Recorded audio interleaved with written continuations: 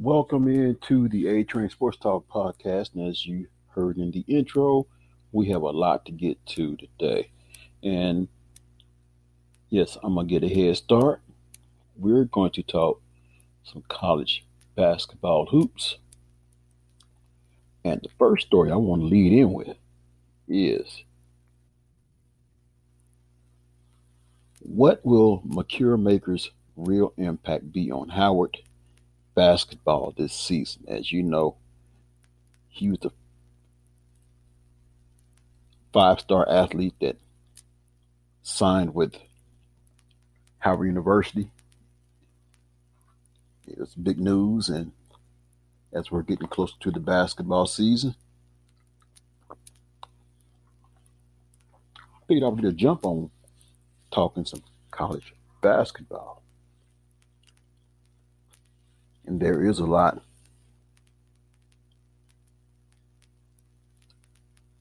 to look into. So, Howard University basketball coach Kenny Blakeney heard the praise being heaped upon his program and his high-profile recruit, Makur Maker, on the Mid-Eastern Athletic Conference, MEAC basketball media call on Thursday.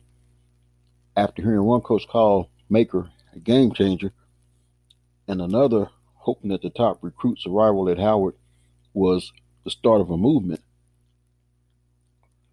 Blakeney tried his best to muffle the heightened predictions. He says, I know there's a lot of expectations for our basketball team, Blakeney said, but realistically speaking, we're still 4-29 last year. We were still 4-29 last year. That's last year. The 4-29 team now has a player, Maker, who was named to the preseason All-MEAC first team Thursday before ever playing a college game. And that 4-29 team, the league's worst record last season, is suddenly picked to finish third in the MEAC's Northern Division.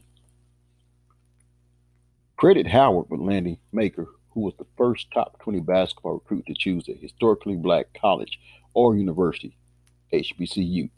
But here's the greater challenge for Howard, living up to the dominance that basketball fans now anticipate. The expectations, I don't think they're realistic, to be quite honest with you, said Blakeney in his second season with the Bison. Just because we have a young man that's considered to be one of the top players in the country doesn't mean that you can change 75 years of, not great history that we have at Howard University in our men's basketball program.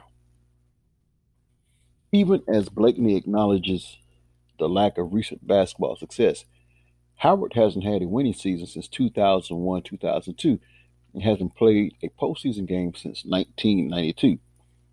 That doesn't change the expectations of a team that lands a recruit of Maker's caliber. Had Maker chosen Kentucky, which along with UCLA and Memphis were among his final choices, he would have been just a typical recruit. By choosing an HBCU and Howard, he's a unicorn. He's a five-star recruit. He ranked number 16 in the ESPN 100. And at 6'11", he's a talented and versatile big man coming into a league that, for decades, has been dominated by guards. We've got a five-star recruit going to Howard, and that's pretty, excuse my language, pretty ballsy, said Philadelphia 76ers forward Kyle O'Quinn, a second-round pick in 2012 and the last HBCU player to be drafted into the NBA. I think he could turn the narrative into a success story when it becomes a success story, considering Howard would do their part. I'm a fan sitting back and waiting, O'Quinn added. That's one of the things I'm excited about, to see how well he does. It's been just over a week since Howard officially began practice, and Blakeney already likes what he sees in his top recruit. While Maker's size gives him a height advantage over most of the league, his contributions to the team will be to play everywhere, inside and on the perimeter in this era of positionless basketball. He'll be a guy that's going to handle the ball a lot, Blakeney said. My goal with him is to develop and have him gain confidence so when he goes to the next level, it's a seamless transition. To compete for an MEAC title, Howard will have to quickly blend a roster that's a complete makeover. Only two players remain from last year's 4-win team. We only have one young man left on our roster from Coach Kevin Nickelberry's roster, so it is a brand new team, Blakeney said. It's something that we needed to address last year, and when we did that, it was something that was intentional for us to get basketball IQ, character, and toughness into our program. The transformation is in full effect. Top recruit is in place, and the Bison have gone from the Hunters to the Hunted. Even if Blakeney thinks he expected dominance of his team is misplaced, it does make us a target. But the thing is, I don't think our guys understand their targets, Blakeney said. We have a young team of guys that have a lot of potential and a lot of talent, but they've never done it. So the expectations, I'd like to temper them a little. That said, the future of five-star athletes choosing HBCUs might be based on what happens with Maker and Howard this season. With social media, kids can go to Norfolk State or Morgan State and really make a name and shock the world, O'Quinn said. We're in the ballpark of the other schools they may be interested in. What does O'Quinn think HBCUs need to do to keep this five-star interest going? Deliver when they get there. So there you have it. What could be expected of Howard and Makur Maker? And this is just the start. This train is just now building up some steam. We have some more news to get to, and we're about to do that right now. One of the stories of interest, Arizona Wildcats. Sources say Arizona is hit with 9 allegations of misconduct.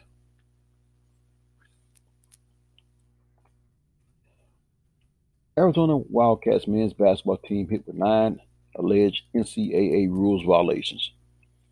University of Arizona has been served with 9 allegations of misconduct, including 5 level 1 allegations, the most serious under NCAA rules, following a multi-year investigation of its men's basketball program, sources confirmed to ESPN on Sunday.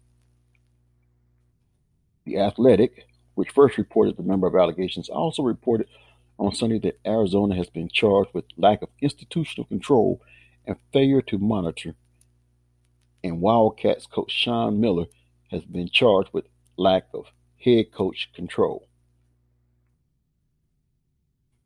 The Athletic reported that it obtained the information from a letter that Arizona's outside attorney, Paul Kelly, sent to the NCAA requesting that the infractions case be referred to the Independent Accountability Resolution Process, LARP, which was formed to handle complex cases. On Friday, Arizona officials acknowledged receiving a notice of allegations from the NCAA, but declined to release it or provide details. A special meeting of the Arizona Board of Regents is scheduled for Monday. The Athletic reported that Wildcats women's swimming and diving coach Augie Bush also is charged with a head coach control violation. Arizona is the 8th university to publicly acknowledge receiving an NCAA notice of allegations related to information obtained from a federal investigation into bribes and other misconduct in college basketball, joining Kansas, Louisville, NC State, Oklahoma State, South Carolina, TCU, and USC. The NCAA enforcement staff also accused LSU coach Will Wade of either arranging for or offering impermissible payments to at least 11 potential recruits or others around them, according to documents obtained by ESPN in August. The LSU case also will be handled by the LARP, along with those involving Kansas, Louisville, and NC State. Sources had previously told ESPN that Alabama, Auburn, and Creighton were also under investigation, but none of those schools have confirmed receiving a notice of allegations. Oklahoma State is the only program to receive penalties so far. In June, the NCAA Committee on Infractions placed the Cowboys on 3 years of probation and banned them from playing in postseason tournaments this season. The penalties were the result of one Level 1 violation involving former associate head coach Lamont Evans, who was sentenced in June 2019 to 3 months in prison for accepting between $18,150 and $22,000 in bribes to steer players from South Carolina and Oklahoma State to agents and financial advisors. OSU, which also reduced scholarships and recruiting visits and paid a fine, has appealed the penalties. The NCAA also hit Evans with a 10-year show cause penalty. Former Arizona assistant Emmanuel Book Richardson was one of 4 former assistant coaches who pleaded guilty for their roles in the federal bribery case. He pleaded guilty to 1 felony count of conspiracy to commit bribery in a plea deal after prosecutors accused him of accepting $20,000 to steer Arizona players to certain managers and financial advisors once they turned pro. A judge sentenced him to 3 months in prison and 2 years of probation. During one of the federal crime trials, prosecutors played a wiretap recording to the jury in which Richardson told aspiring manager Christian Dawkins that Miller was paying then Wildcats star center DeAndre Ayton $10,000 per month while he was enrolled at the school. Dawkins and Richardson were discussing how to recruit Ayton as a client to Dawkins' fledgling sports management company. While talking about Ayton, Richardson told Dawkins, "Sean's got to get the expletive out of the way and let us work. We'll see how Sean plays it out," Dawkins said. "You know what he bought per month?" Richardson asked. "What he do?" Dawkins asked. "I told you, 10, Richardson replied. "He's putting up some real money for them expletive," Dawkins responded. "He told me he's getting killed." "But that's his fault," Richardson said. During the same recording, Dawkins indicated then Wildcats guard Rawle Alkins was also receiving improper benefits while playing at Arizona. "You already know Sean is taking care of Rawle and them," Dawkins said. In the HBO documentary The Scheme, which was released earlier this year, Dawkins said Book was loyal to Sean. Arizona was definitely more open to getting some S done. When director Pete Condolis asked Dawkins about his conversation with Richardson in which they discussed Ayton, Dawkins said, "I'm being told that Sean is the one financing the DeAndre Ayton situation." Miller has denied paying Ayton, who was the number 1 pick in the 2018 NBA draft, or any other player to sign with Arizona. "I never have and I never will," Miller said during a news conference in March 2018. When Condolis asked Dawkins about Miller's comments during the news conference, Dawkins said, "When Sean Miller had his press conference, I literally thought of Book, and I was like, S. I mean, Sean should have his own life movie agent or a manager. Like he should be an actor. That was a very high level. That was very high. That was a very high level. I was convinced, honestly." When Dawkins was asked by Condolis if Miller was telling the truth, he replied, "When Sean Miller had his press conference and said, 'Has a player from Arizona ever received money, or did he know anything about a player from Arizona receiving money?' Did he lie? Yeah, That wasn't true. So these stories are vastly developing, and this is like a bad nightmare that won't go away. I mean, think about the schools, and who would have thought you would hear Creighton's name in such turmoil as this? So, hey, keep it here, locked and loaded to A Train Sports Talk podcast because it's only going to get better. So, what I'm gonna do right here, I am going to pause and take a break and slide in a word from my sponsor. And when I come back, hey, I hope you got your ticket and I hope you're on board because this train is still building up some steam. We have some more to get to. When I come back, we'll look at the top recruiting classes. So stay tuned. It's the A Train Sports Talk podcast. Your conductor, Anthony Smith. Welcome back to another segment of the A Train Sports Talk podcast. So, what have we next? Well, we're getting close to basketball season. Anytime, as was the case with me this morning, I woke up going to work. I was a good whole 50 minutes late. Travel was not the best, and I was not trying to break no speed records. Not going to happen. I always tell people when I'm at work, I don't work hard. I work smart. I don't get paid for working hard. I get paid for working smart. Well, it was snowy this morning, cold, visibility wasn't the best. I wasn't about to get on the highway this morning. Wasn't going to happen. Those of you who are familiar with Wichita, so I'm traveling down Rock Road, turn to get ready to get on Kellogg, and I see traffic moving slow. I'm like, yeah, no, I'm just going to take Rock Road all the way down to Harry and just going into work that way. I'll get there when I get there. I let my supervisors know, hey, I'm going to be late. So not only do I work smart, I drive smart. But the show is about to heat up because now we're going to look at what school has the top recruiting classes. What school has the top recruiting classes? And I'm pretty sure you'd want to know that, wouldn't you? So we're going to take a look at that. And it just might surprise you to see who has the top recruiting class. So let's just pull that up and have some fun with that right now.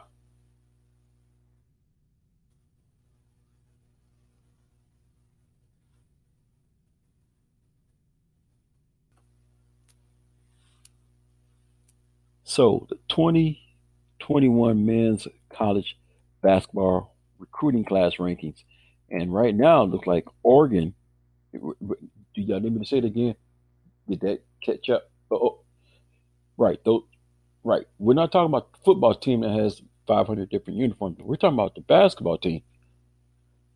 Coached by one at Creighton that get away, and I'm pretty sure Creighton, well, they have pretty good coach, but when you look at the success that Dana Altman has been having with his Oregon Ducks year in, year out, and they're consistently having winning seasons, and he just seems content out there. I can name a couple of schools that wish they still had him. Creighton, although Creighton hasn't fallen up on bad times, but Kansas State, I'm pretty sure they wish they had Dana Altman. Dana Altman played at Kansas State. He coached there briefly. He would bring instant credibility and life into that program. Me personally, I still do not think Bruce Weber is the man for the job. He's just basically a buffer, have a few winning seasons, enough to save his job. But anyway, so much for that. Let's get off of that. Probably done ruffle some Kansas State All-Cat fans. That's right about now. So while there hasn't been a college basketball game since March, the sport hasn't completely shut down. Recruiting didn't skip a beat despite coaches not being able to see prospects in person and being forced to conduct recruitments entirely via phone and video. The 2021 class is still relatively on pace with previous classes, as 70 prospects in the ESPN 100 are already committed. So, we have a strong idea of how the top recruiting classes in the country are going to stack up. That said, there is a long way to go before the dust settles in the 2021 class rankings. While only 30 ESPN Top 100 prospects are still available, 10 of them are ranked in the top 19. Oregon sits atop the rankings right now. But what are the three big storylines to watch moving forward?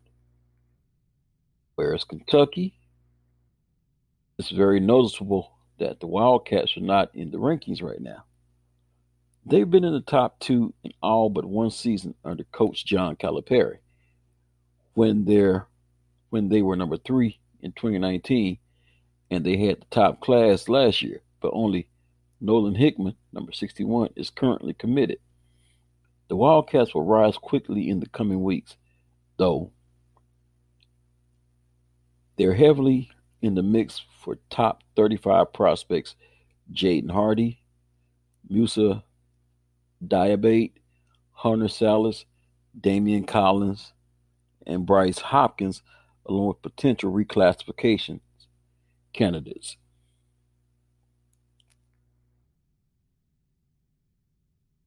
So that's just a little sneak preview to let you know where some of these schools are right now. But right now, looking like the top recruiting class belongs to Oregon and Duke.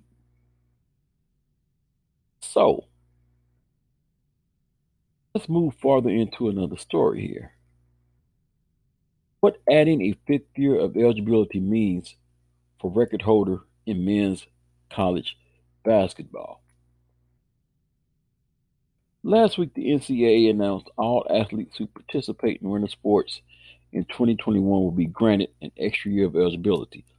The move was widely praised as the right thing to do, and many observers also noted that this fifth year will require coaches to adopt creative strategies in terms of roster management. One additional, if subsidiary, consequence is that longer playing careers will have the potential to rewrite the NCAA record books. Career marks in individual statistics like points, made three-pointers, assists, and steals could all be in jeopardy in the 2020s. Other records, however, appear relatively safe, even with players potentially logging over 190 career games. So, what will that fifth year actually do as far as records? We will keep our eye on that. Keep a good close watch out on that. So, tonight is Monday Night Football.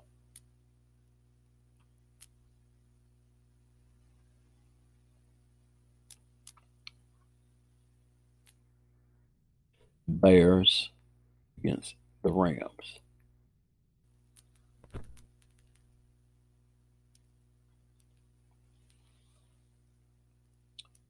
What can we expect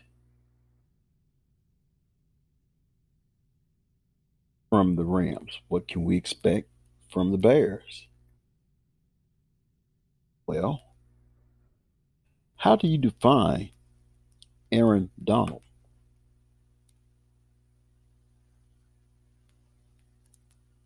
It's a Halloween.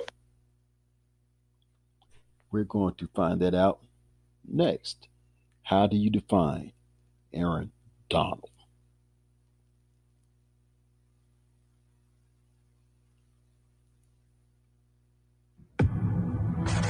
When I say the name Aaron Donald, what are a couple words that come to mind? I think he's relentless. I'll just go with dominance. Scary. Obviously, you can go with two words, the best. A slightly shorter interior lineman from the defensive side works well because you just have natural leverage against your opponent. He makes a beeline towards that offensive guard and gives him that little head fake, and he does a masterful job at this. You slap the hands, flip your shoulders, turn your hips. That creates separation from you and the offensive lineman, and it also throws him off balance. And after you get that separation, bad things usually happen. If there were one former player in the NFL that most reminds you of Aaron's game, who would it be and why? Aaron Donald reminds me in some ways of a guy like John Randall. Who comes to mind is really like John Randall. He didn't have the measurables either. He's just John Randall 2.0.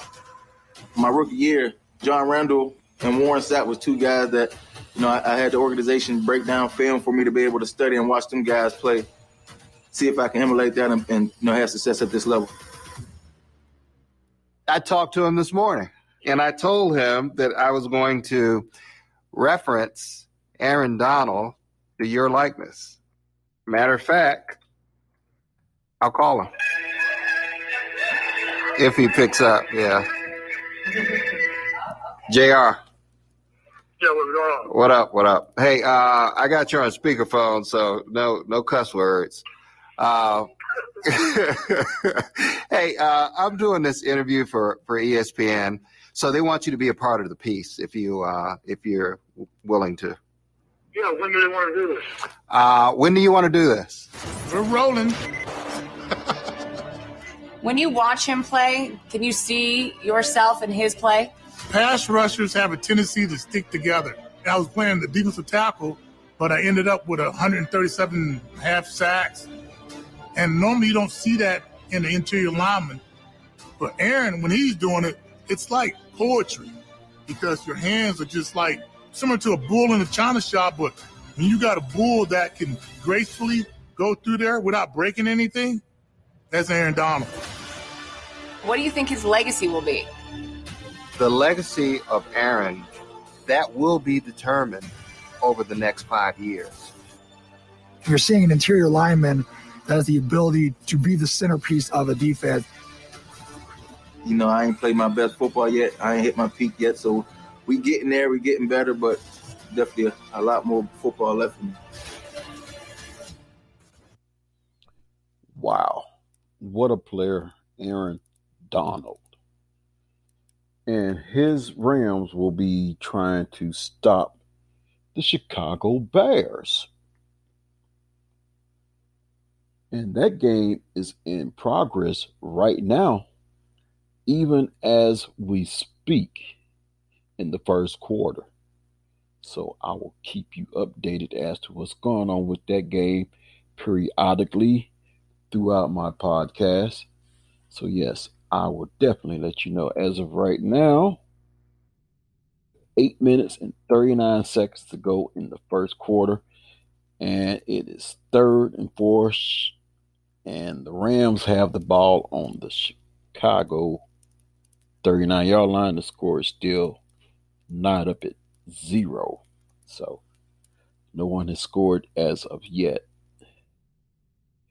Well, we still got some more to get to.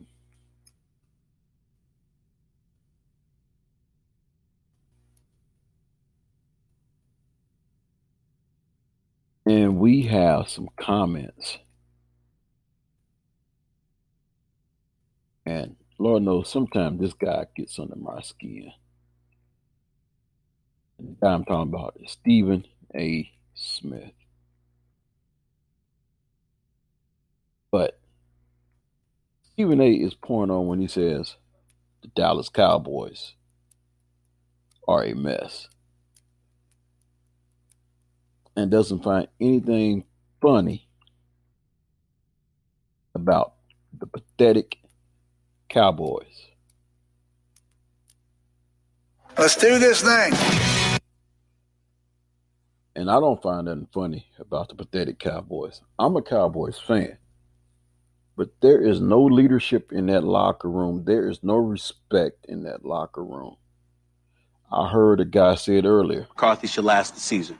I think that, what you're looking at, I'm not challenging in any way his football knowledge. Mm-hmm. He's a coach. He's a Super Bowl champion. I'm not saying that.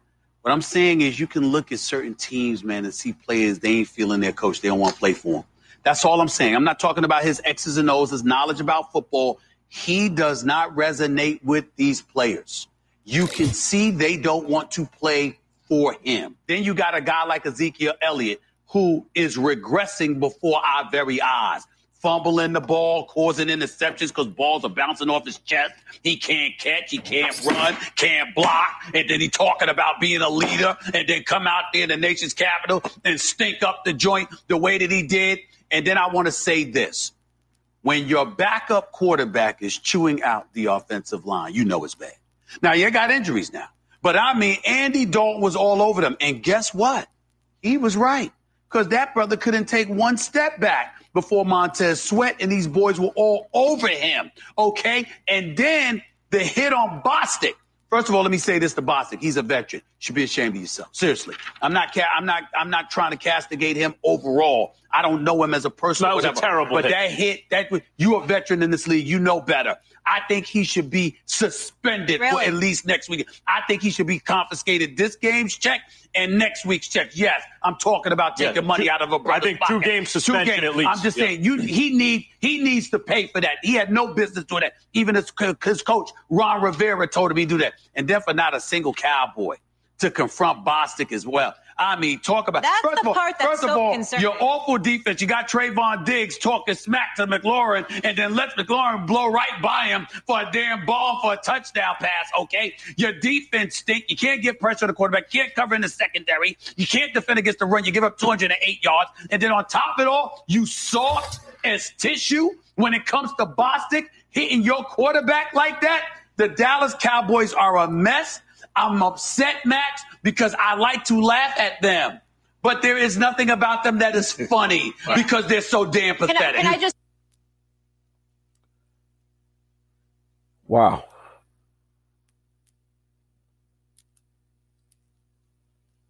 The man that gets on my nerves sometimes, Stephen A. Smith, all I can say is he's right.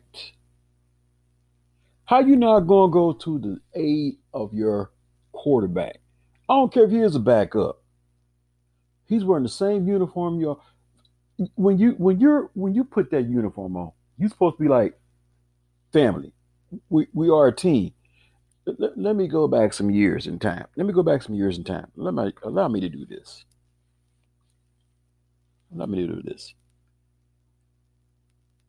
Baseball team.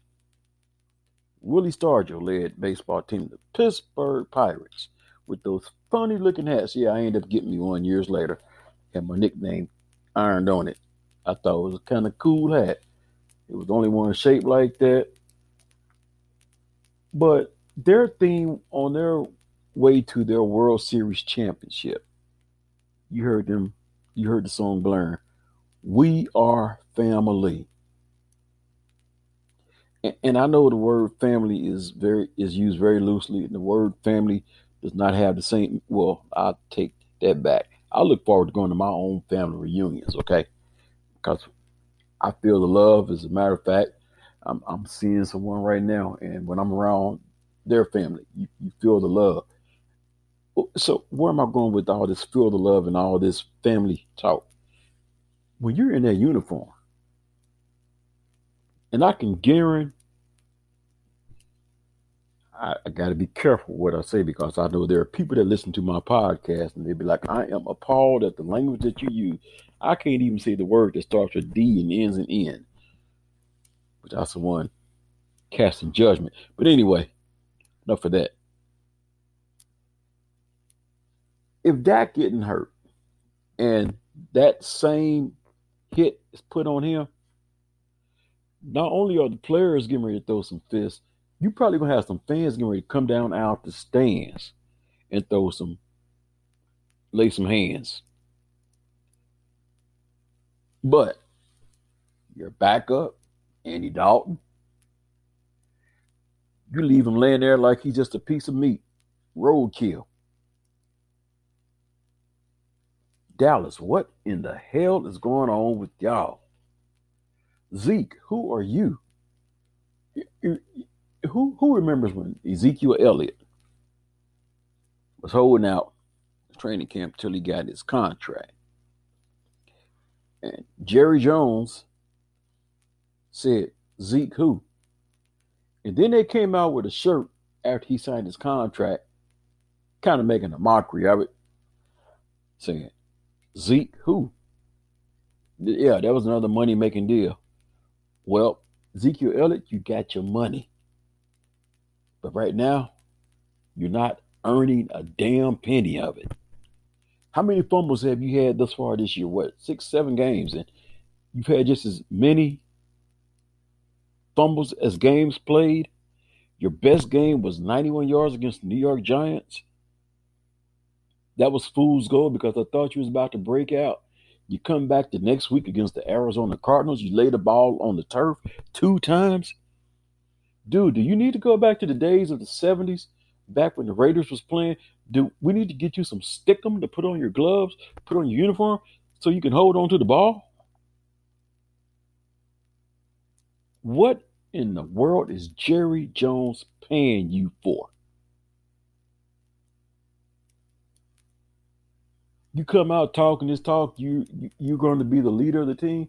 Well, if that's the example that this team don't have much of a leader.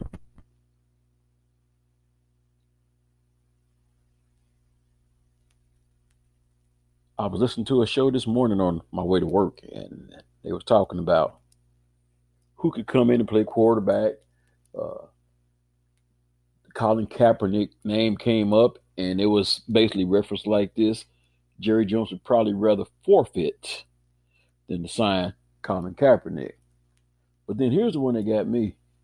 If you are a quarterback, would you want to even come and play for Dallas? So what can be done to help Dallas? Well, first of all, you need to find some guys that's going to have some pride when they put their uniform on and not play like a bunch of crap on Sundays or on Monday, whatever day they play. Matter of fact, I'm thinking Thanksgiving is around the corner. They usually have a Thanksgiving Day game. They should dress everybody in a cowboy uniform as turkeys.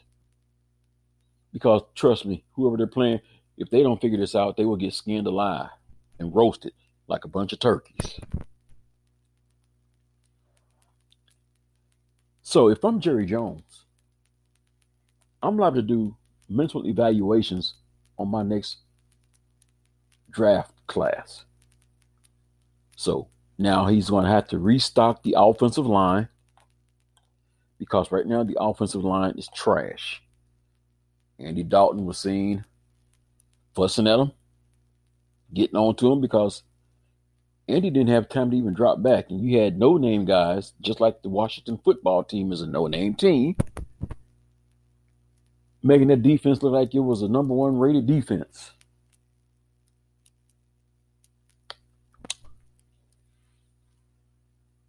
I'm pretty sure y'all did not expect all of this from me.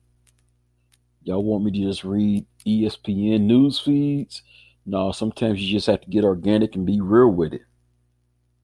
Yes, I am a Cowboys fan, but I also, when they're winning, I can talk about when they're winning, but when they're losing, I can talk about them and criticize them just like everybody else can.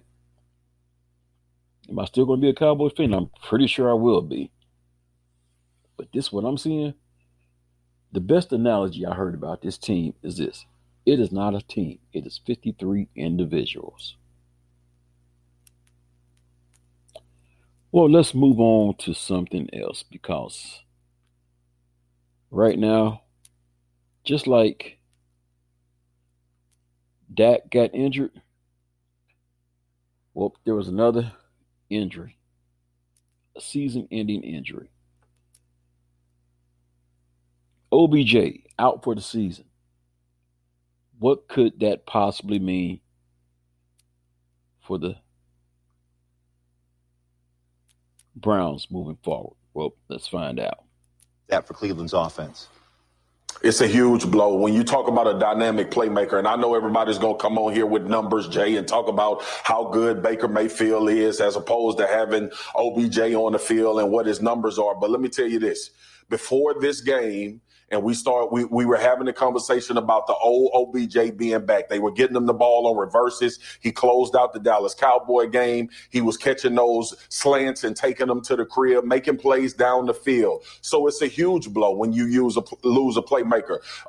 Tampa just tried to add one, by the way, and Antonio didn't try. They added one in Antonio Brown. When you have guys that are game breakers, they make a difference. And yes, it may not show up with 130, 150-yard performance, 2 touchdowns every single week, every game, in and out. But when you get down the road, Jay, and when you start trying to win these games that Cleveland has not shown that they can win up until this point, talking about Pittsburgh and Baltimore, their performances in those, you need to have guys where you could say, let's get the ball in his hands and see if he can make some magic happen. They won't have that without OBJ. So, take away a weapon, and that's what you have. Now, Stephen A. has been very vocal saying that OBJ and Jarvis Landry, they need to part ways with Baker Mayfield. I don't know if I really agree with that assessment. So let's see what Cleveland has in store for their next game.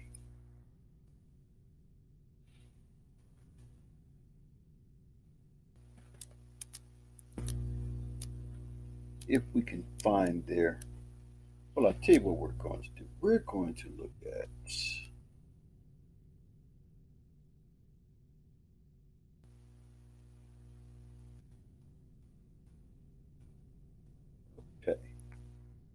I've been dealing with digestive issues pretty much since college. I couldn't go see. All right.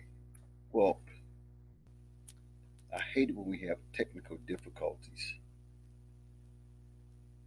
But we're going to pull up this schedule here.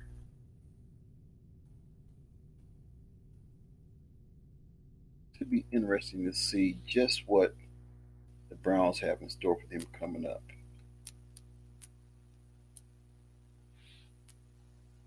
Tell you what we will do, we will look at the standings right now. Then we'll pull up that schedule. In the AFC East, you have Buffalo coming in with a 5-2 record. You have the Miami Dolphins, who have made a quarterback change, and they got a week to prepare, coming in at 3-3. Coming in third place in that division. This just seems, it doesn't sound right, does it? New England Patriots at 2-4. And then bringing up the rear, the bottom feeders, the 0-7 New York Jets. Now we move on to the AFC North. Still undefeated after, I would call it almost a classic game. The Pittsburgh Steelers coming in at 6-0. Right behind them, nipping on their heels at 5-1. Baltimore Ravens coming in at 5-2. Cleveland Browns, and coming in at 1-5. The Cincinnati Bengals. Let me give you my disclaimer, because you see two teams in the same division out of the state of Ohio. And I know there are more than 4 teams that play football in the state of Ohio, but my number 1 through 4 ranked teams, and some of y'all are going to say, boy, that is asinine what you just did. Did you see how Ohio State just mauled Nebraska? Yes, that's one game. And I know the pollsters are very liberal to them and giving them a number 3 ranking after one game, but this is my ranking. There are 4 teams that are prominent in the state of Ohio. People will most likely follow. One is either the Cincinnati Bearcats, the Ohio State Buckeyes, Cleveland Browns, or the Cincinnati Bengals. So who are my top 4? Coming in at number 1. And basically dismantled an SMU team on their home turf, those Cincinnati Bearcats. Coming in number 2, until further notice, the Ohio State Buckeyes. Of course, number 3 would be the Cleveland Browns. And bringing up the rear, the Cincinnati Bengals. Now let's get on with the rest of these division standings. In the AFC South, you have the Tennessee Titans coming in at 5-1, followed by the Indianapolis Colts at 4-2. Then you have the Houston Texans at 1-6, also at 1-6, the Jacksonville Jaguars.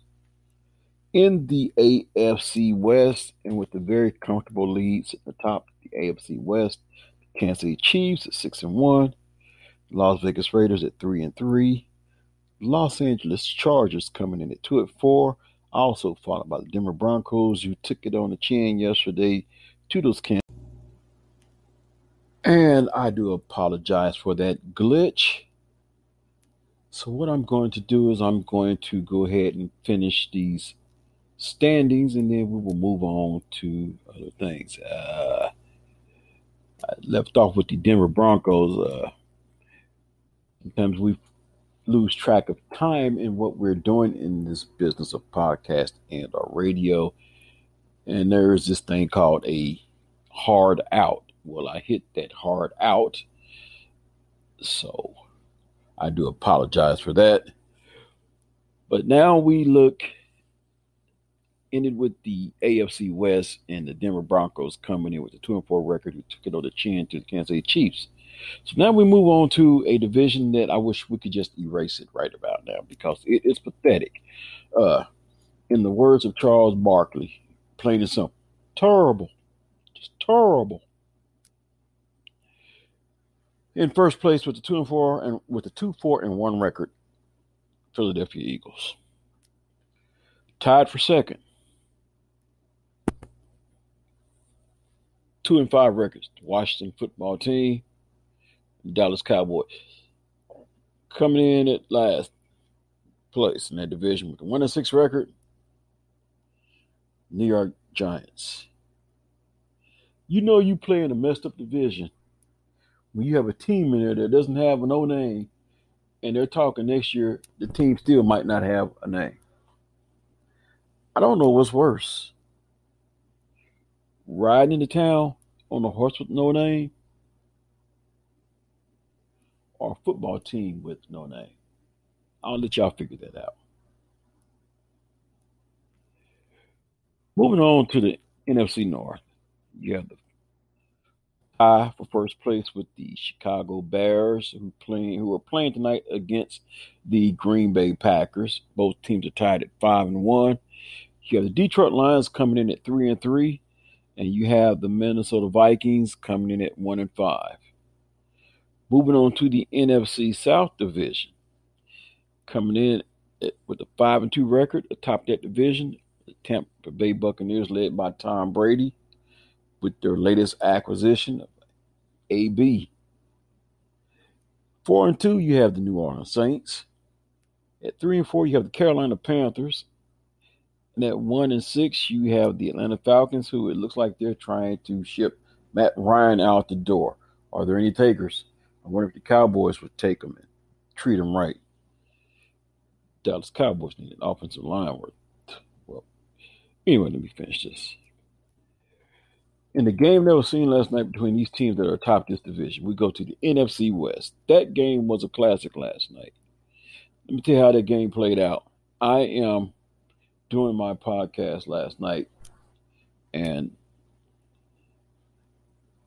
the last thing I'd seen was the Seattle Seahawks went up by 10 points, 34-24. As I'm doing my podcast, now with like 2 minutes and 28 seconds left in the game, the Arizona Cardinals have cut the lead to 34-31.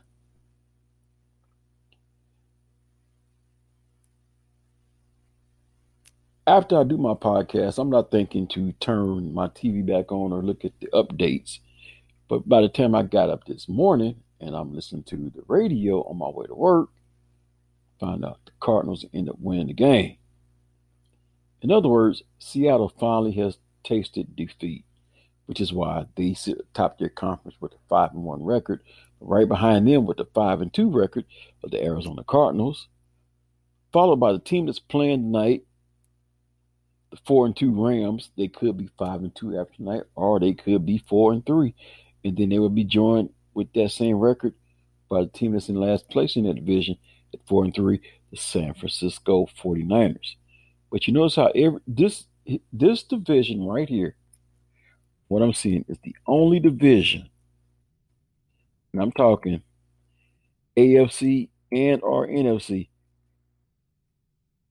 that NFC West division is the only division where all teams have a winning record. And you're telling me, let's say if the playoffs were to start, because the Philadelphia Eagles are atop their conference with a losing record of 2-4-1, that they will be granted a playoff berth? No. If I'm the commissioner, that's not even happening. For one, how is a team below 500 going to take a playoff spot away from? I would love to see a Seattle Seahawks or an Arizona Cardinals or a Los Angeles Rams or the 49ers, for that matter of fact, over a team with a losing record. I think they need to tweak some things as far as playoffs and as far as records are concerned. I know it'd be kind of hard to tell Pete Carroll that, because his team backdoored their way into a playoff game, won a playoff game before finally being humbled back down to earth. But that's just my commentary. That's just my take on what I feel. What I feel doesn't amount to a speck in the bucket, because no one will hear my voice except fellow podcasters or whoever I share my link with. Tell you what, seriously, that's something that the NFL needs to look into. Do not, I'll say it again, and at the end of the season, if I'm going to just hypothetically say, if the Cowboys were to end up with a 8-8 record, I don't even think 8-8, or let alone a 9-7, well, any record that's losing or break even is not deserving of a playoff spot. Plain and simple, 0. Period.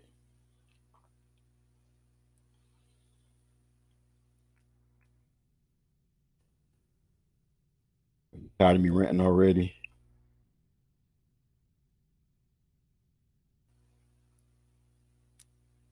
Well, we do have some more reports. So let me go ahead and give those to you so you'll know what to do, because some of you have fantasy teams and you might want to know this. Seattle Seahawks running back Chris Carson, week to week with a foot sprain. Seattle Seahawks running back Chris Carson is considered week to week after an MRI confirmed a mid-foot sprain, Coach Pete Carroll said Monday. Carson suffered an injury in the first half of Sunday night's 37-34 overtime loss at the Arizona Cardinals and did not return to the game. There's something there that we could see, Carroll said of Carson's MRI. It's just week to week, so we'll see what happens. We don't know. He was real determined to say, I can go with it, but we won't know until the end of the week for sure. That's just the start of the injuries the Seahawks 5-1 are dealing with in a suddenly banged up backfield. Veteran Carlos Hyde and rookie 4th-round pick DJ Dallas were their only available tailbacks by the end of Sunday night's game, after Carson and Travis Homer went down hurt. But Carroll is unsure of Hyde's status for this week due to tightness in his hamstring. The coach said Homer has a knee bruise and not an injury, adding, so that's something he has a chance to recover from.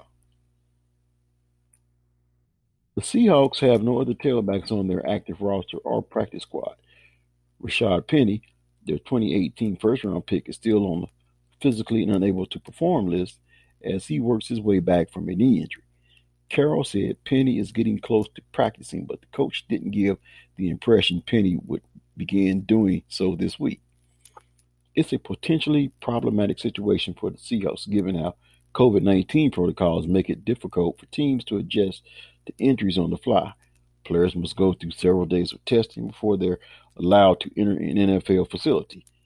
That will make it impossible for the Seahawks to sign a free agent in time to reinforce their backfield for this week's home game against the San Francisco 49ers, 4-3. Unless that running back had already started or completed his testing. Seahawks are hoping to have All-Pro strong safety Jamal Adams back this week, but Carroll said it isn't clear whether he'll be ready to practice by Wednesday. Adams has missed the past 3 games with a groin injury. Seattle had his bye during that span.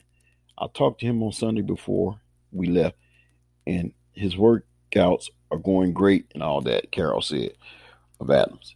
He really wants to get back, but he's going to have to show it that he's capable of doing all the stuff that we need him to do, football-wise. Because he's so close to being back, I think this will carry into late in the week, and we'll see how it works out. But I can't tell you conclusively right now. Carroll expects defensive end Rashawn Green, neck injury, to practice this week with the hope of playing next week. He has been on injured reserve, as has wide receiver Philip Dorsett. Carroll said Dorsett is running at 90% capacity, but isn't sure if Dorsett will practice this week. The 2,875 yards Seattle's defense has allowed this season are the most through 6 games in NFL history, according to Elias Sports Bureau.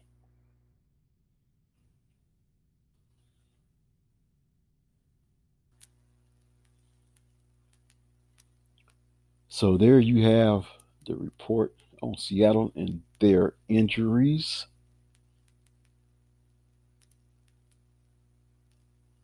Hope you're enjoying this podcast right now. And I tell you what I am going to do. I am going to take me another break. No, I'm not. I'm not going to do that. I'm going to stay right here and entertain, because that's what I do.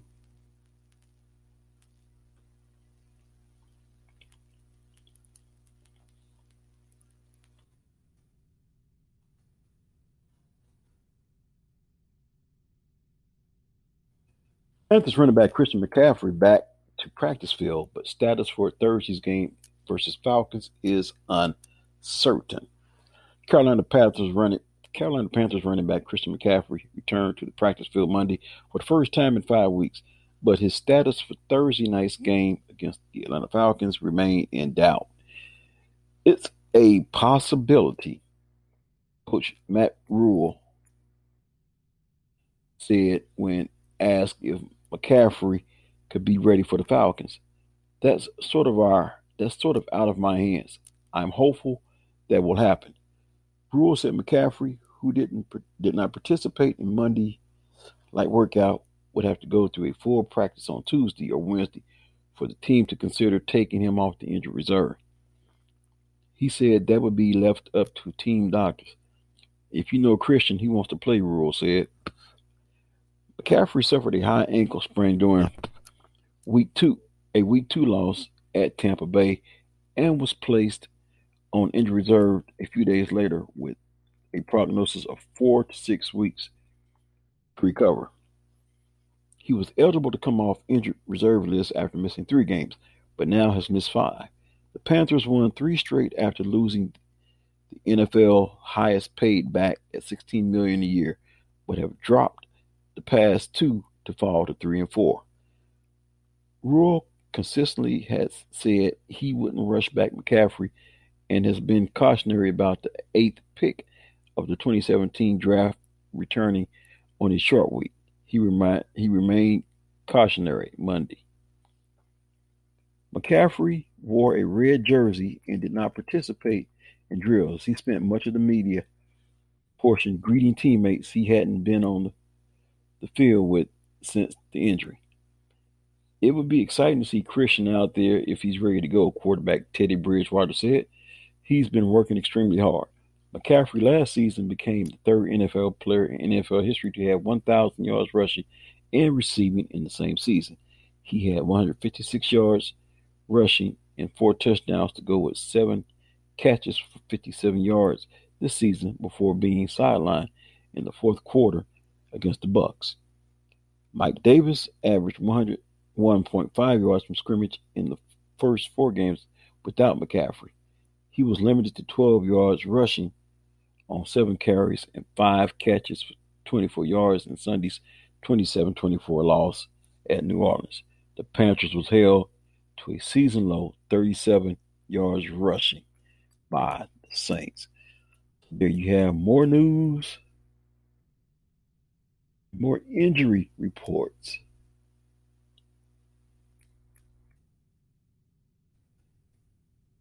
And I hope you're enjoying me being the conductor of this train, because I enjoy doing what I do, and that's entertaining you all. Doing my best to bring you all the best in sports podcasting.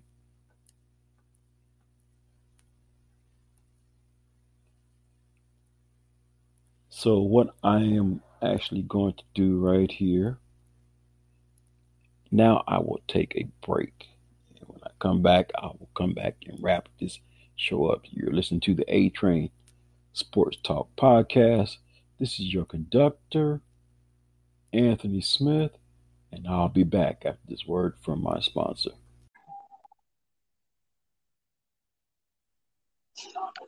Yes, we have with me live after my little break, the one and only. How can I describe this man? He was a rock and roll head. He worked at a station called T95 here in Wichita. Let me give it to you exactly. KICT 95. This is Rick Thomas. Yeah, that's how it's done right there. It says KICT 95. What's up, brother? How you doing? Then he had his own show called Running the Table. I was going to say, go ahead. Go ahead. I'm sorry. Go ahead. Then I encouraged him. Well, we kind of encourage each other to do podcasts. I just moved a little bit quicker than he did. He finally got it going. But from Running the Table, he's going to get that patent. From Running the Table, ladies and gentlemen, without further ado, my brother from another mother, Slick Rick Thomas. Rick, how you doing, man? It's great to be on the A-Train podcast, man. It's awesome. How you been? Everything good? Hey, man, it's good. I just been pulling up feeds and just doing a report, and because I finally, guess what, man? I finally stepped up my game. I finally got me a laptop, so you probably hear the difference in the sound quality, okay?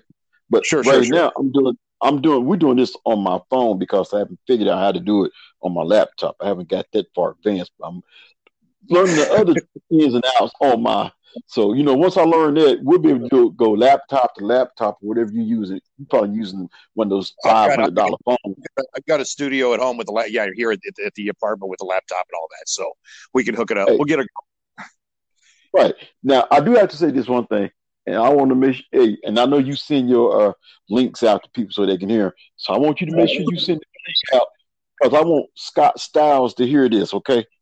I'm jealous because I've been trying to get him to come on mine, but he hasn't come on mine. But I heard the interview he did with you, so I'm kind of salty about that. So make sure he gets a link.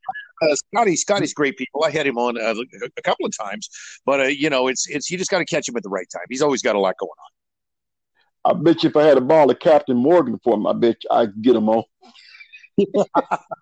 I don't doubt that at all. I'm sitting here right now watching Monday Night Football. I got to tell you, this Bears defense, I mean, I get it. They're down 7-3 right now, but that Khalil Mack dude, I'm just telling you, he's flat out scary. When that dude decides, I'm telling you, when he decides you don't run in the middle, you're not, period. That's, And I'm so glad you brought him up, because I did a segment on Aaron Donald. Aaron Donald's on the other side. Yeah. And he's on the opposite side. So you have two guys that are going to most likely end up in the Hall of Fame. But the name that comes to mind when you say Aaron Donald, guess who the comparison he's been compared to? Well, maybe Ray Lewis. I don't know. I mean, Nope. Ray Lewis comes to mind. I don't know. And those are some big names when you talk about Ray Lewis. There's not. I'm gonna give it to you straight. John Randall. Yeah, no, I could see that too. Sure.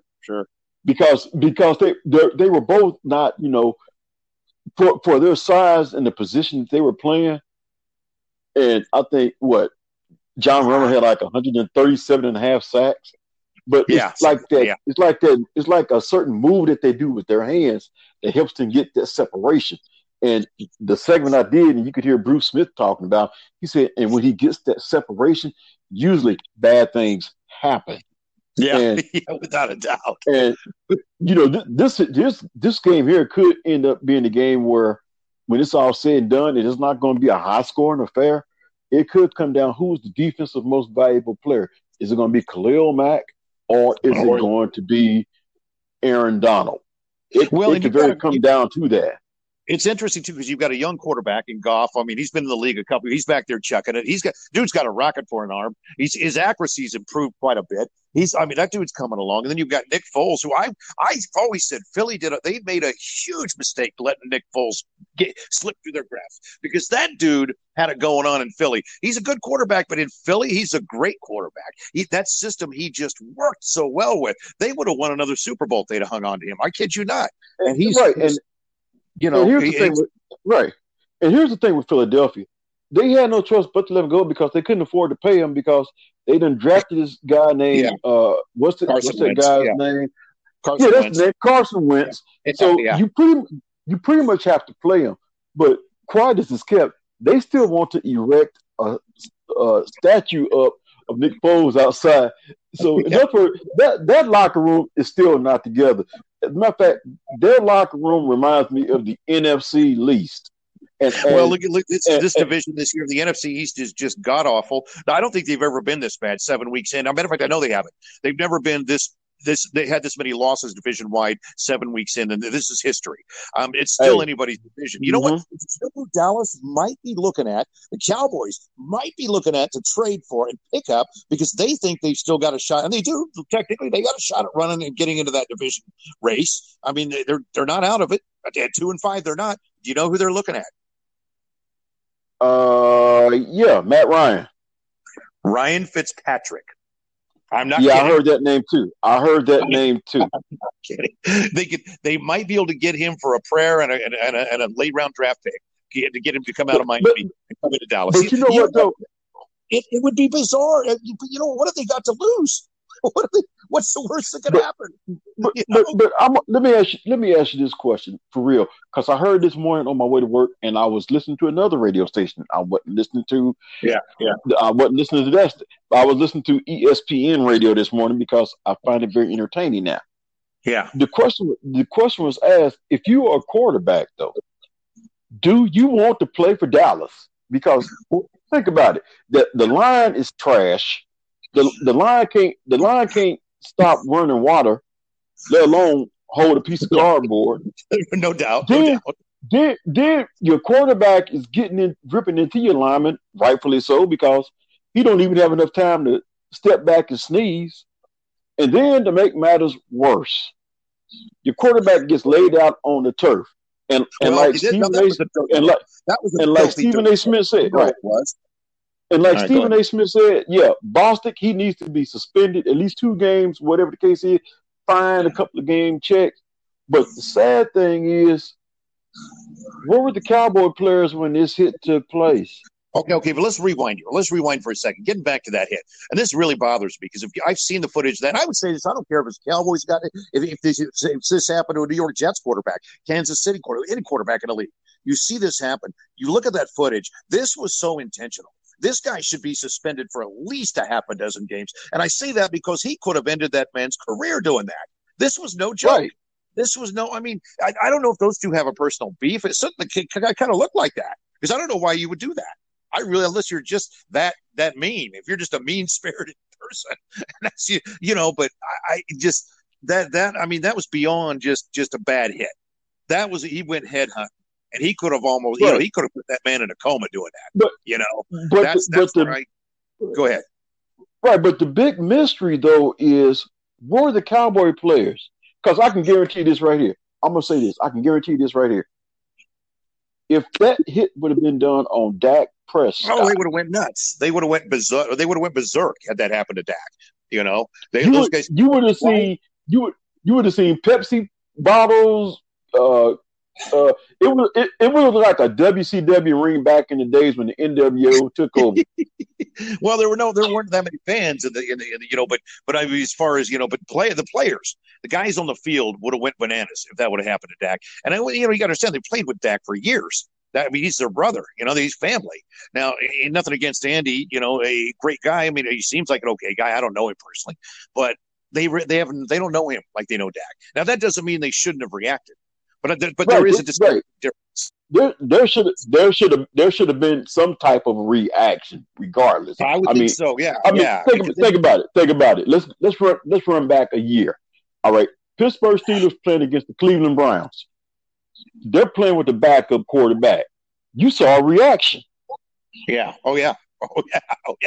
Most teams, there's going to be a reaction because at the end of the day, when you put on that uniform, and especially being America's team, it's a golden rule. You are now a brotherhood, and you watch my back, I'll watch your back. Let's run it back. Here's the mentality that they should have.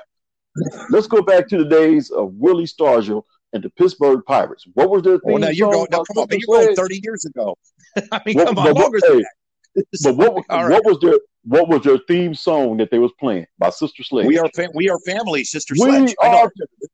Yeah. Well, the family concept has been lost in professional sports. And the Dallas Cowboys were the epitome of it. Because it was said like this. But you know what? I don't know that I agree with that. I think this was a bizarre thing because I think most teams in the league today, no matter who their quarterback is, they would have reacted to that. I don't know why they didn't. I think it's just a matter of they just did. I don't know. Maybe there's some stuff in the locker room we don't know about. Maybe Andy's not an easy guy to get along with. Who knows? I don't know. But they're not even respecting the coach. If they're not respecting the coach. Maybe it's time you shake that tree in Dallas and you start replacing people. I mean, if it gets to that point, maybe that's what needs to be done. Maybe you start going, okay, we're going to keep our key players, keep Zeke around, we're going to keep Dak, and we're going to start building from the ground up now. If that's where they're at, it could, if that's what it comes to. Who knows? Here's a thought too. If this team doesn't win another game, which could happen, that could happen. They could have their only 2 wins. I mean, let's be realistic. If that happens. Do they make a play? And I love Dak, love him to death, but we don't know how well he's going to come back. Do they make a play to grab that number 1 pick and get that kid coming out of Clemson? That's somebody that you never know. It's a thought. You know what? I'm gonna say it like this. Now's a good time if we could revisit the draft. Yeah. I think now I would have rather have taken Jalen Hurts over CD Lamb. Just for this reason right here. Because with CD Lamb you give us another weapon, but at the same token, did you see the look on Jalen Hurts' face when he got drafted by the Eagles? For one, he knew, okay, they got a quarterback. Number 2, I'm not gonna get my fair shot at quarterback in Philadelphia. Now put him. Well, he wouldn't get it in Dallas either if Dak were healthy. You know that, and you know what, CeeDee Lamb, that kid is a future star. Right, but stop and think about it. His skill set fits that Dallas scheme. But he's, versus a Andy Dalton, because Andy Dalton, yes, he probably would be more of a. They're probably looking at him being more of like a team leader, so to speak, but.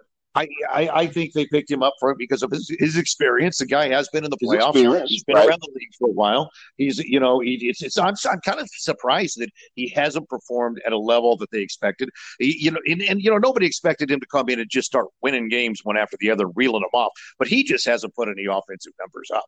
I mean, it just hasn't happened. Well, and I don't know that that's all him. I don't know. But let's be honest. He's not moving offense.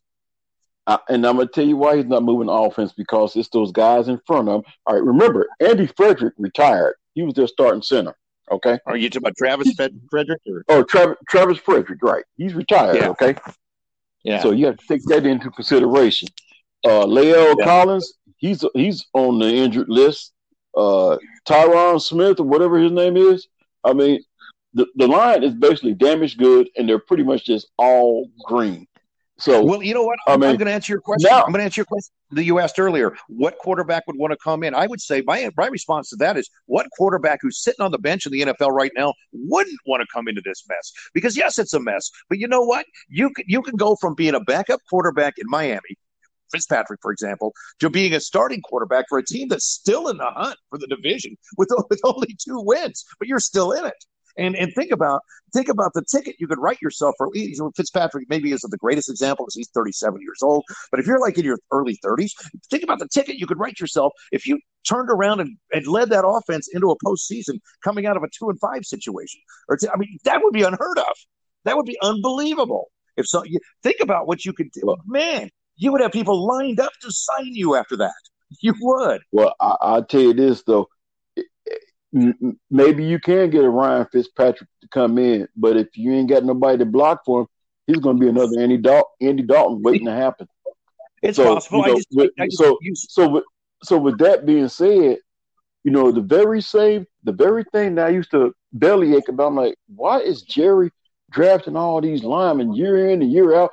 I loved it. I loved it when he could be getting skilled position players.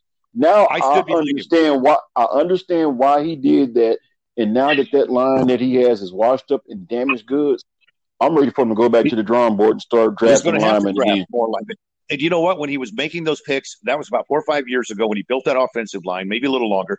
I was the guy that sat there. Everybody groaned. You're like, oh, man, why couldn't he get it? And I was the guy that said, look, it's not sexy. It's not pretty. But you know what? Jimmy Johnson said this 30 years ago. He said this game begins and ends on the offensive line. That's what this game is. It begins and ends right there on that line. And so Jerry Jones knew what he was doing when he did that. He put together the best offensive line in the league for a while. And you're right, he's going to have to go back and do that. Ryan Fitzpatrick is one of those guys, and I keep pushing this, but I'm telling you, he's a guy that – look at his history, his track record. He's played for, 15 teams? But he's one of those guys that pops in and sparks offenses. That's what he does. It doesn't last longer than maybe 7 or 8 games, but that's all you need. Mm-hmm. That's all you need from him. He's not a guy that's going to come in there. Defenses figure him out within 7 or 8 games, and they shut it down. But those first 6 or 7, look at his track record. He lights it up. I don't think it would be a bad move. I will say this: even if they get him, you have to realize he comes with 3 names. His given name, which is Fitzpatrick. His nicknames, one is Fitzmagic, but then you also have to deal with the other one, which is called Fitztragic. So yeah. Well, what have we got? You've got Danucci out there. Nothing against this Danucci kid, but what was he doing a month ago? Seriously. Well, I heard them raving about Danucci during the off season, but it was the off season. Now nothing against the kid. Nothing against him, but he has no experience. This kid, you're throwing him right into the fire. Right out of the frying pan into the fire. It's scary. It's scary stuff. We'll see. You never know. Maybe he's the spark they need to. You never know. Who knows? This weekend, if they can manage to beat Philadelphia, which I don't see happening, but you never know. Then maybe he's their guy. But I just think the longer they stay hanging around where they're within striking distance of that division title, even if they could win that title with a 7-9 record or a 6-10. Fitz might be your guy. See, I'm gonna have to stop you right there because I'm getting ready to sound like Stephen A. Smith now. Now I'm looking at these divisions here. Now realize with all the divisions, AFC and NFC, there's only one division where the teams all have winning records, and one of them is playing tonight. We're talking about the NFC West. That's a tough division. Now here's my theory right here, and I know they're expanding the playoffs, right? Yeah. But if at the end of the day, the NFC least and no team in that division have a winning record, I think they should just erase that division and reward a team that has a winning record. Because if you are a loser, you don't deserve a playoff spot.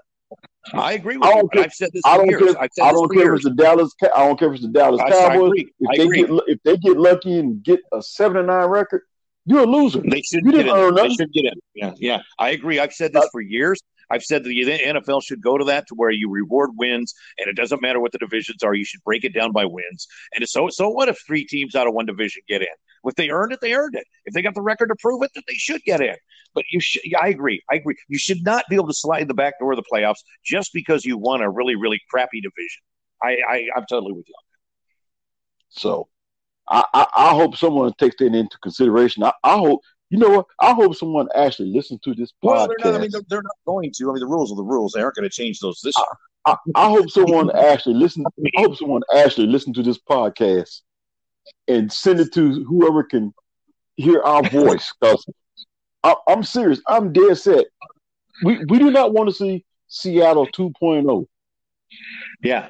I mean, I don't think it's fair. It's not. It's MLB has the same issue sometimes. In Major League Baseball, they kind of tried to rectify that by restructuring their wild card playoffs to allow some of these teams that they felt like got in, that weren't getting in because of their division, starting to get in because of their winning with their records. And I think the NFL should consider putting more emphasis on the record, on the one win-loss. Because at the end of the day, that's what counts. You shouldn't get in because you were luck of the draw or in a division where you only had to win 6 or 7 games. That's ridiculous. Mm-hmm. Exactly. I mean, come on. It doesn't make any sense. It doesn't. And I know people can make that argument. This is the argument you always hear. They say, well, yeah, but if they're that bad, they'll just lose in the first round. So, but the point is, you're taking a team that's got a winning record and you're forcing them to have to beat some team that has a losing record that shouldn't be there to begin with. That's my issue.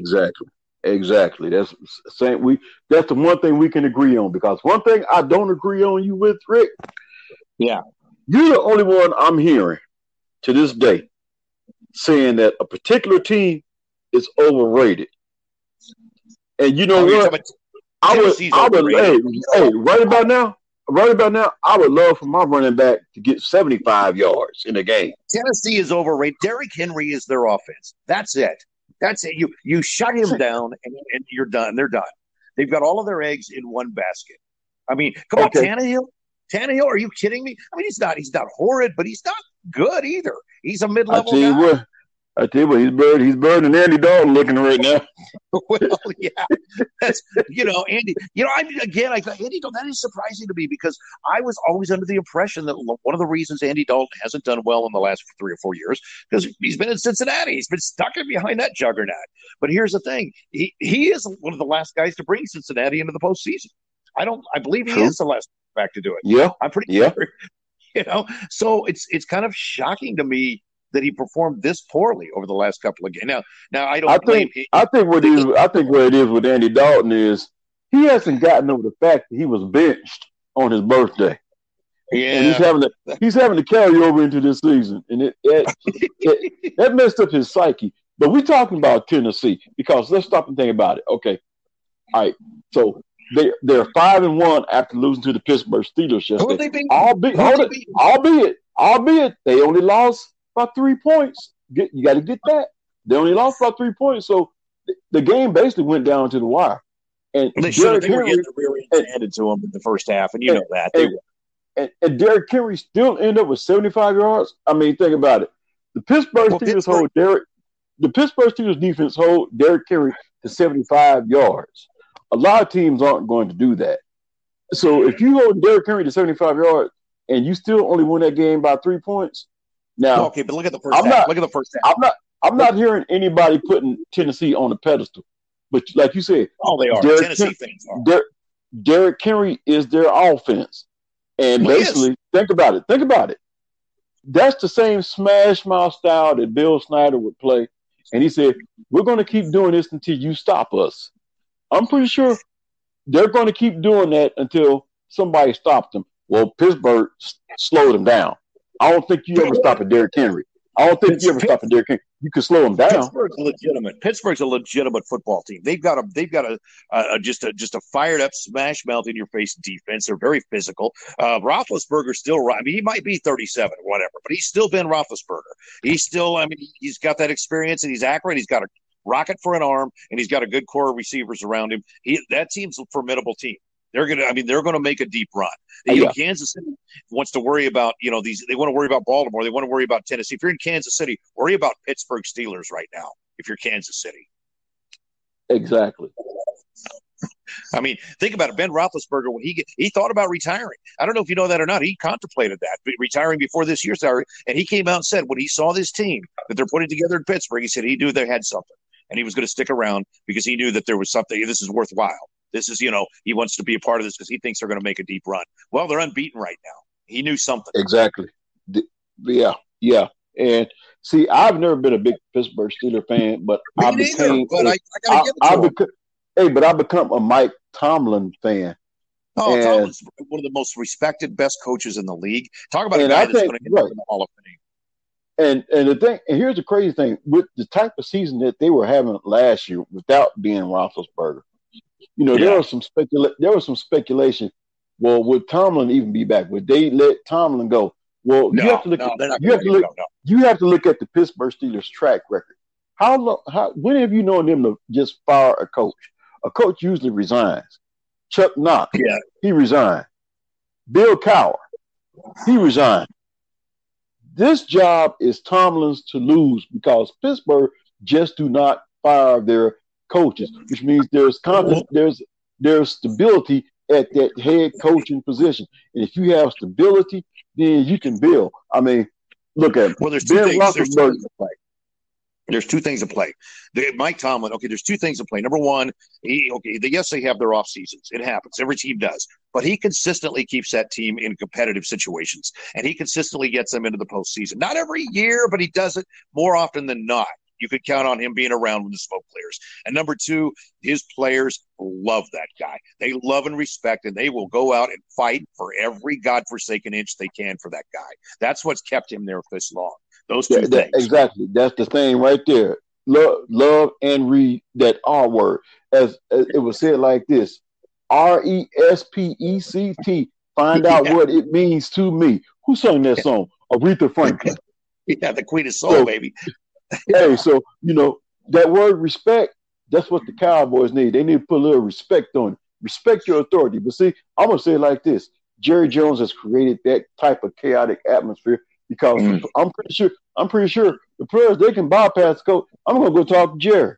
No, you go talk to your coach. It's not healthy, and I say that out of respect for Jerry Jones. He has done some great things in Dallas, but let's face it, it's been a minute since he's really rocked the boat there as far as the playoffs go and done anything.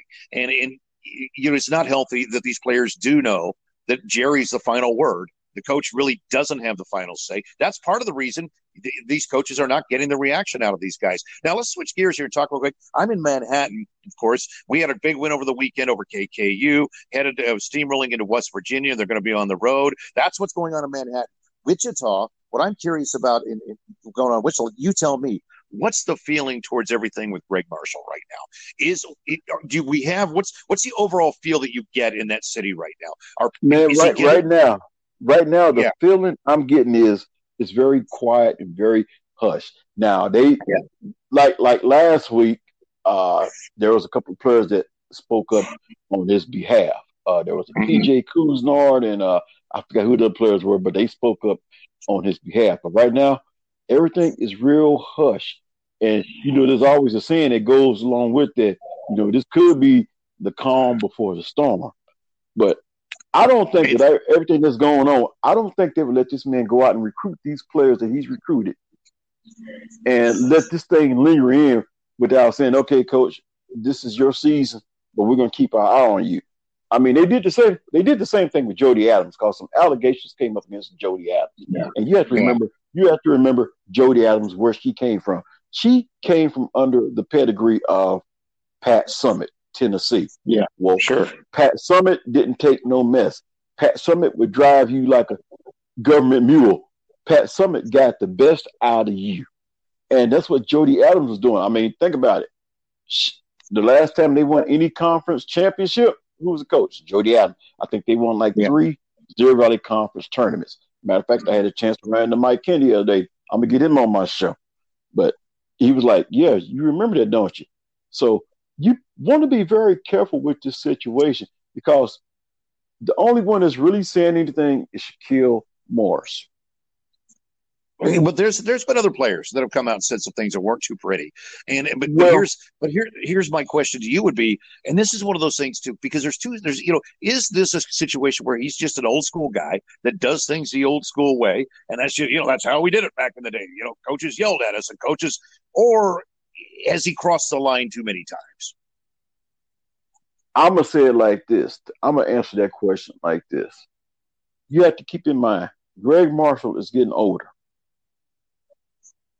Each crop of each recruiting class he gets is getting younger.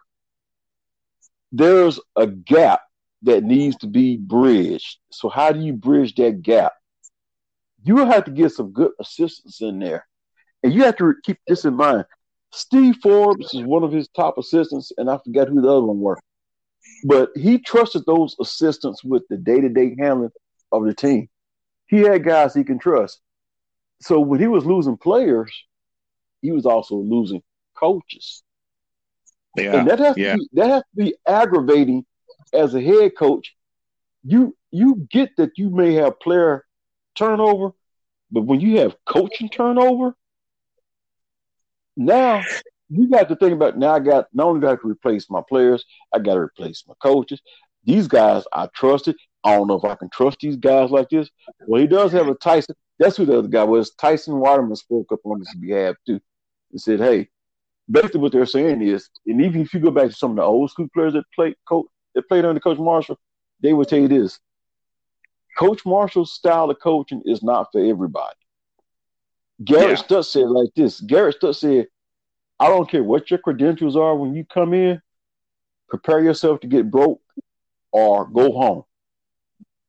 Because this is not for the faint at heart. But all he's doing is trying to get the best out of you. And I get that. But and I also understand these are only allegations, and we don't know. They're unproven. Maybe these happened. Maybe they did. We don't know. I wasn't there, obviously. But if some of this stuff is completely truthful, I can't make excuses for this. I mean, you're talking about a guy that he punched a guy, for crying out loud. He put his hands on him. Allegedly. I don't care. Yeah, well, allegedly, I get that, but allegedly, if that happened. Not only that, some of the things that he said, it goes a little beyond just being a hard ass. When you start getting into things that are personal with people, and you get things that are borderline, there's some borderline racist things in there. I mean, there really are. If these things were truly said, it's hard for me to get past that. That's the problem, though. I don't know. We don't know for sure. How do we really know? We don't know because, for one, we don't have no audio of him saying that. No. I mean, think about it. The former owner of the LA Clippers, they found audio on what he said. Sure. Hulk Hogan was found to have said some things. They had audio on it. We ain't got no audio on Greg Marshall. We don't have no video of him punching. And I'm pretty sure they tape practices at some point.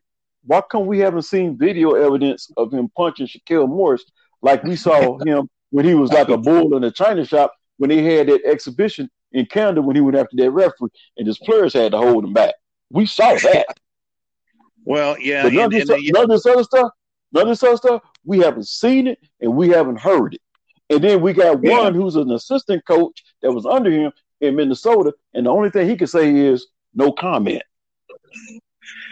Yeah, it's not a good situation all the way around. And I hope I guess my best hope is that the truth comes out. And if he did do these things, shame on him, and he shouldn't be there. If he didn't, let's move forward and be done with it. That's right, because the season is around the corner. So you have to know that on my podcast coming up, I'm going to be getting into some basketball. I'm going to be hitting all angles of basketball, not just the PWI, which is the predominantly white school. But I'm also going to be doing reports on HBCUs, which is the historically black colleges and universities, because we're definitely going to be keeping our eye on Howard University. So that's just a little teaser right there. As a matter of fact, this podcast is going to kind of be teasing at that today. So your interview is going to be on there as well. And then awesome. I appreciate that very much. I'm going to have to come on yours. And matter of fact, anytime. Next time I'm going to be doing one soon, and I will have you on for sure. All right. Well, ladies and gentlemen, give it up for my man, Rick Thomas. I should have told y'all that this was going to be a 30-something plus minute session, but that's what we do. We entertain. I can do this and all day with you. You know that. Just let me know. I appreciate it. All right. Thank you, Rick Thomas, for joining the A-Train Sports Talk podcast. Y'all, this will wrap my show up. Thanks for joining in. The train is built up ahead of steam, and we're going down the track, and we're leaving you in our cloud of smoke. So we'll see you next time. Thank you for having me. All right.